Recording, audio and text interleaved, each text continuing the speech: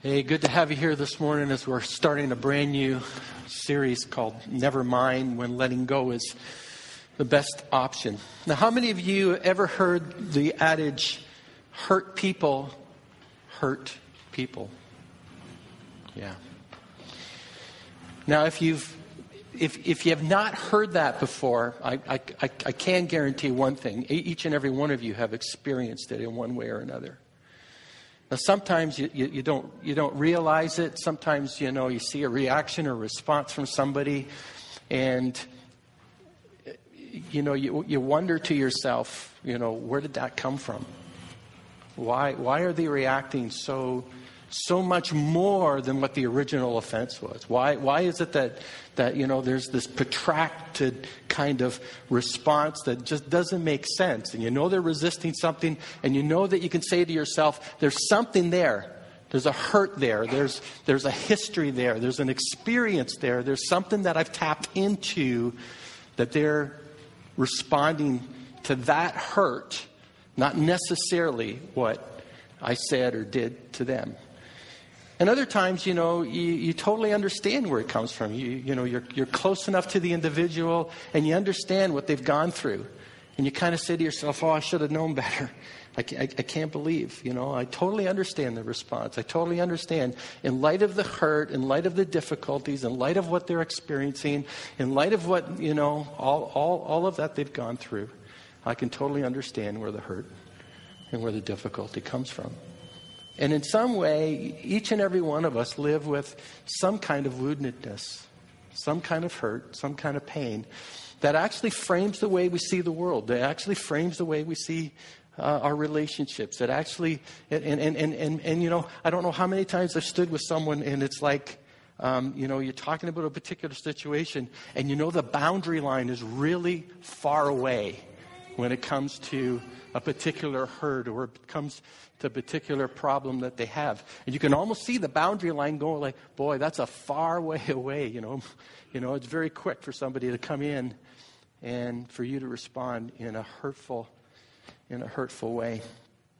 It's woundedness that we've all experienced in one way or another. I want to begin with an illustration this morning as we start talking about this. I remember a number of years I heard a story about a kidnapping of a man in New York City. Okay? And, the police were called in and they talked to the wife and they said, we're going to sit by the phone and wait for the ransom call to come in. And, gave the wife instructions, but they were totally shocked when the call came in from the kidnappers asking the wife for $100,000. Okay?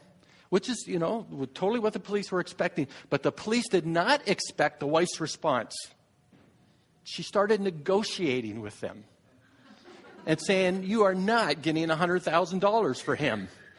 There's just no way. And she went through a whole litany of stuff saying, no way. And she talked them down to $30,000.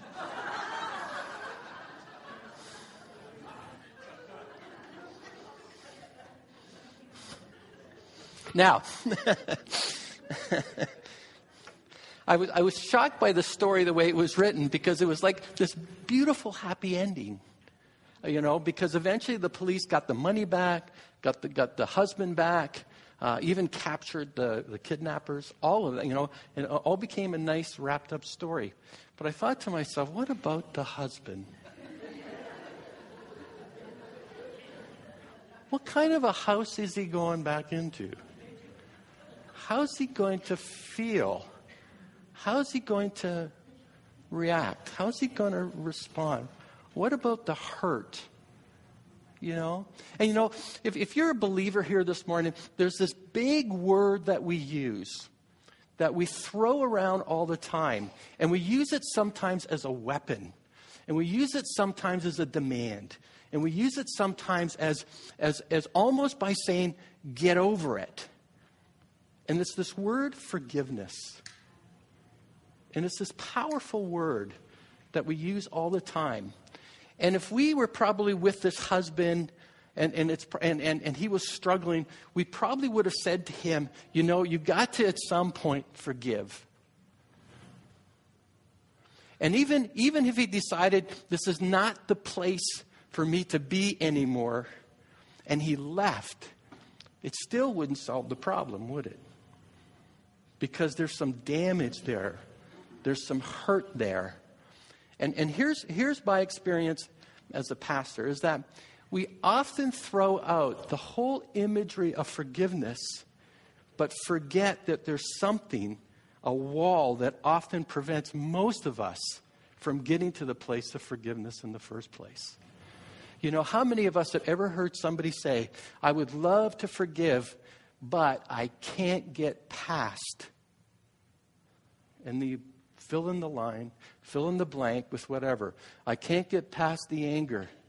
I can't get past the hurt. I can't get past the bitterness. I can't get past. I can't get past. I can't get past. And so often we're stuck that when it comes to forgiveness, that we forget that there's this wall, that there's this barrier, that sometimes there's this place that we have to deal with first before forgiveness can ever be fully realized. That forgiveness isn't a moment in time. It's often a process that we get to. It's a place that God works in our lives. It's a place where we can talk the theology of forgiveness as much as we want. But the reality is, for many of us, it's a place that we can't get to because of something significant that's happened in our lives. And you want to know something? The real work of God, the real work of transformation happens in that place. Happens in that place. So I want to take us, I read actually a statement by a Psychology Today blogger, Stephen Diamond, with a PhD, and he defines bitterness. We're talking about bitterness this morning. He defines bitterness as a chronic and pervasive state of smoldering resentment, and deservedly regards it as one of the most destructive and toxic of human emotions. He says that bitterness has a way of prolonging the pain, even making it worse. It leads to anxiety and depression. It can lead to preventing us from having a joyful life, living life to the maximum. That this bitterness takes this kind of place in our lives where we define everything that we do by the bitterness that we have inside of us. It can deepen our distrust. It can deepen our cynicism, of others. I don't know how many times, I've been dealing with bitterness, and it's like you view people in a totally different way. You forget even their humanness at times because you frame people in a particular box, and you respond to them. How many times have you not felt that you were heard, but people were only hearing you based on the hurt that they had in their lives? We've all experienced that to one way or another. Overall, it makes us an emotional mess, and often to hear the call of forgiveness, first and foremost, without dealing with the bitterness, without dealing with the hurt, often leaves us in a place that makes us even more bitter, more angered, less human even at times in our lives. Now, the Bible obviously has a lot to say about this. And if there's any trajectory that the Bible wants to take us to, it is forgiveness. There's no doubt about it. But I want to take us to a couple of passages, just really unpack them quickly for you and talk about this thing about how important it is of letting go. In Hebrews 12:15, I love this passage. It says, "Look after each other so that none of you fails to receive the grace of God." Watch out that no poisonous root of bitterness grows up to trouble you, corrupting many. Now, I love that passage because look at the very first sentence. Look after each other so that none of you fails to receive the grace of God. If you were to ask me, what is it that God wants you to experience today? I would say what God would want you to experience in some small measure today is a measure of His grace. If there's anything that we need in our lives more than anything else, it's a little bit of grace. Right? Amen. A little bit of grace just can we just sense a little bit of grace? And it's funny that the community, the writer of Hebrews, is talking about us as a community. Be grace to one another. Be able to carry each other. In some way be the hands and feet of Jesus. With whatever difficulties, whatever experiences you're going through right now. And watch out that no poisonous root of bitterness grows up to trouble you. And listen, look what it says, corrupting many. Now, I love the Greek in this particular passage because the Greek is talking about an actual inedible poisonous plant that ends up, if you were to eat the fruit of it, it's poisonous and it would hurt you. And it actually is the picture of a plant, that the Greek word is talking about. It's something that grows inside of you. It's something that festers inside of you. And every time you try to pluck something from that plant that is inside of you, it just poisons you. It hurts you.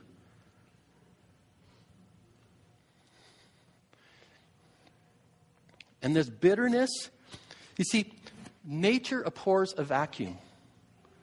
And when grace doesn't abound in a community, that vacuum gets filled, based on this passage, by things like bitterness,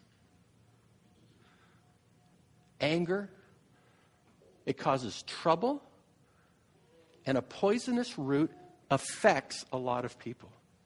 That's what the writer of Hebrews is warning us against. That bitterness can do. There's a tension when it comes to bitterness. Many of us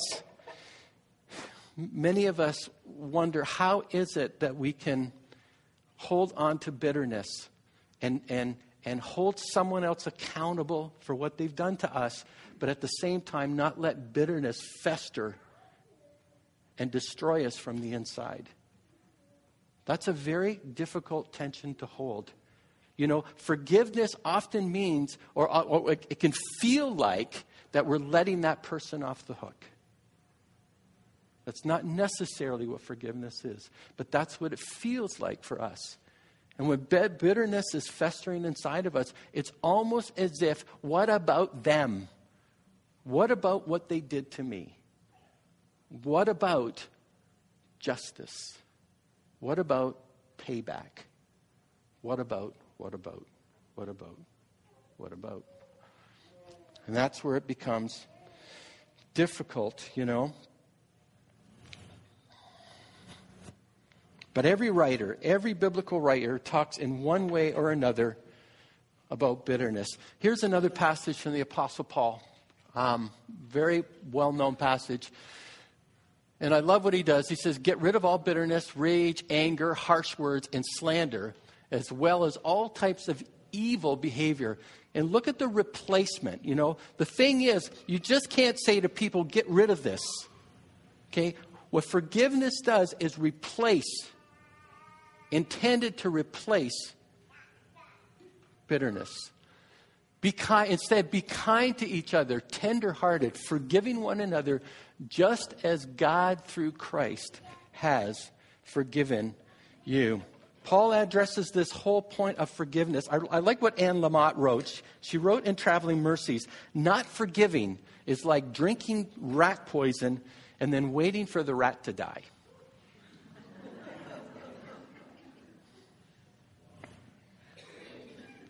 Oh, by the way, what my favorite illustration of forgiveness is? How many of you like cats? Do you know? Okay. Do you know that scientists have just released a study saying that cats are the only animal that does not forgive? They studied all these other animals and they have a capacity to forgive. Yeah, and you're going, oh yeah, I totally get it. It did. Yeah. I didn't need a scientist. I didn't need a study to tell me that, right? But cats are the only animal the scientists have figured out do not forgive. All right. Don't hurt your cat because of it, okay? I'm not advocating for that. Listen, the reason why we struggle with unforgiveness is God has built in each and every one of us a sense of justice. And we try to find that justice in someone else. It just doesn't work. That our justice is found in God and God alone. That sense of wanting justice is to drive us to God. It is part of what we worship and how we worship. That we release the hurts and the bitterness to the Lord and to Him. I don't love vertically first, to be honest. I mean horizontally first. I love vertically first. In response to how God has loved me. That the way I respond in a loving manner is not that I expect something from you that's going to give me value as a human being. I already have value as a human being because of what Christ has done for me and in me. And because of that, and because of that love, and because of what I've experienced as a believer, that's what allows me to live my life seeing you the way God should see you. God does see you. See, God has chosen us to live in a world of sin and unforgiveness. But we should never, ever, ever consider a safe place to put my spiritual well-being into the hands of another human being. Ever. If we rely on another human being for our own spiritual well-being, we are in big trouble. If you're looking at, leadership, pastor, spouse, to be what fills the emptiness of your soul spiritually, you will always be disappointed. That the Lord and the Lord alone is the only one that is capable to be the fulfillment of everything that you need spiritually. And yet so often we expect others to fulfill that place for us. And that's always dangerous to do that. It's always dangerous to do that. Andy Stanley even wrote in It Came From Within. He says, in the shadow of my hurt, forgiveness feels like the decision to reward my enemy. But in the shadow of the cross, forgiveness is merely a gift from one undeserving soul to another. One undeserving soul to another.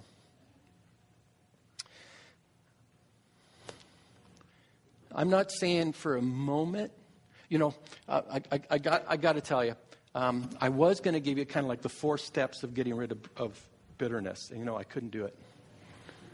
I just couldn't do it because it just seems so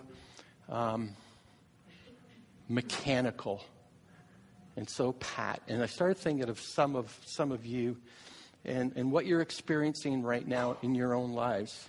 And I thought it would be insulting to just throw that out at you and just say, here's the easy 4 steps for you to get over bitterness and anger, resentment, and hurt. That I thought would have been so unfair and not necessarily real.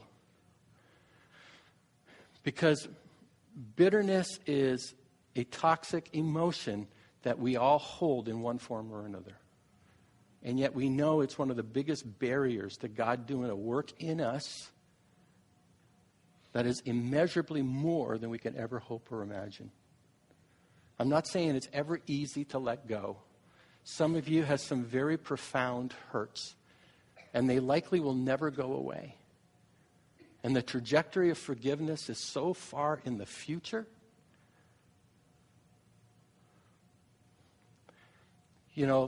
I was reading a story of Malcolm Gladwell.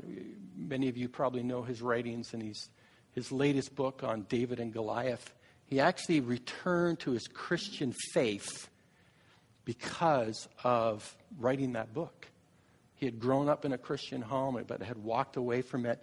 And he was interviewing a family, actually in Winnipeg, Canada, and he's talking in the book, who experienced a parent's worst nightmare, having a daughter abducted and murdered.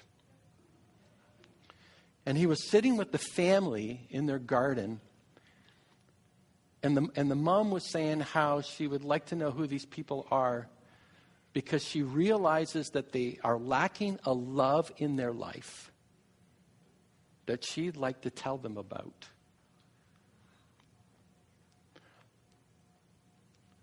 And then she continued by saying, forgiveness is hard, and I'm not ready for that. And she said this, at this point. Now that hit Malcolm Gladwell like a ton of breath. To hear that statement, and that's what he focused on, is at this point. There are many of you here today who are at that point. You're not ready for forgiveness. You're not ready for, letting go. You're not ready to do away with the bitterness. You're not ready. You're just not ready yet. But that's the wonderful thing about the faith that we hold as believers, is that there is a trajectory in our lives that says hope is available. That we are going to hopefully get to that place where forgiveness does become real, that the bitterness no longer stings, that the hurt no longer commands, that the reaction to life no longer holds, sway by the things that have hurt us and have taken us back. That there is something to be said for all of that.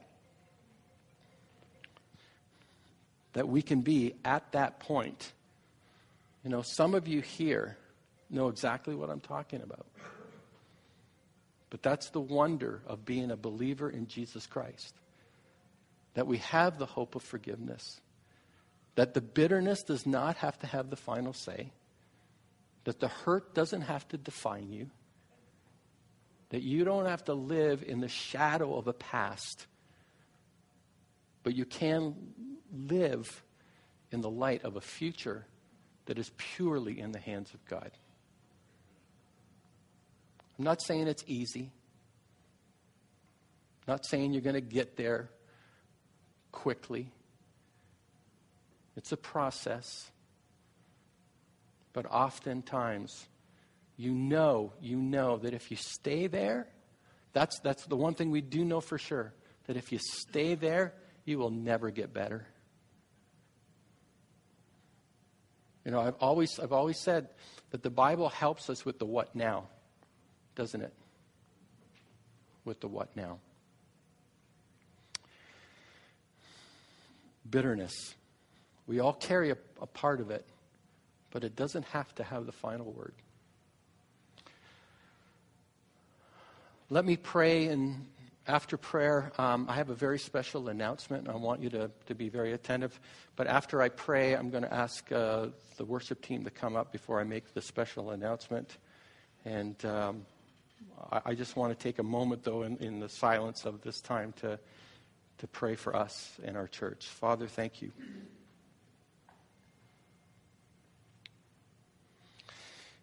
That your word speaks so wonderfully into the very core of our hearts and the core of our being, and in a way that demonstrates how well you know us, Lord. Give us hope always in the midst of the hurt and the bitterness and the resentment and the anger that we can carry because of the hurt we've experienced from other people. But Lord, the gospel of Jesus Christ is not only about salvation, but it's about becoming whole again in God. That we can release what we have and seek a life of fruitfulness and forgiveness, and a life that holds us accountable for who we are before you. And thank you that in so many ways we don't have to live with a sense of this is going to be my definition for the rest of my life. That this in your hands becomes something wonderful and even something that we can help and encourage and inspire others who are experiencing the exact same thing. So, Lord, thank you for this morning. We pray these things in Jesus' name. Amen.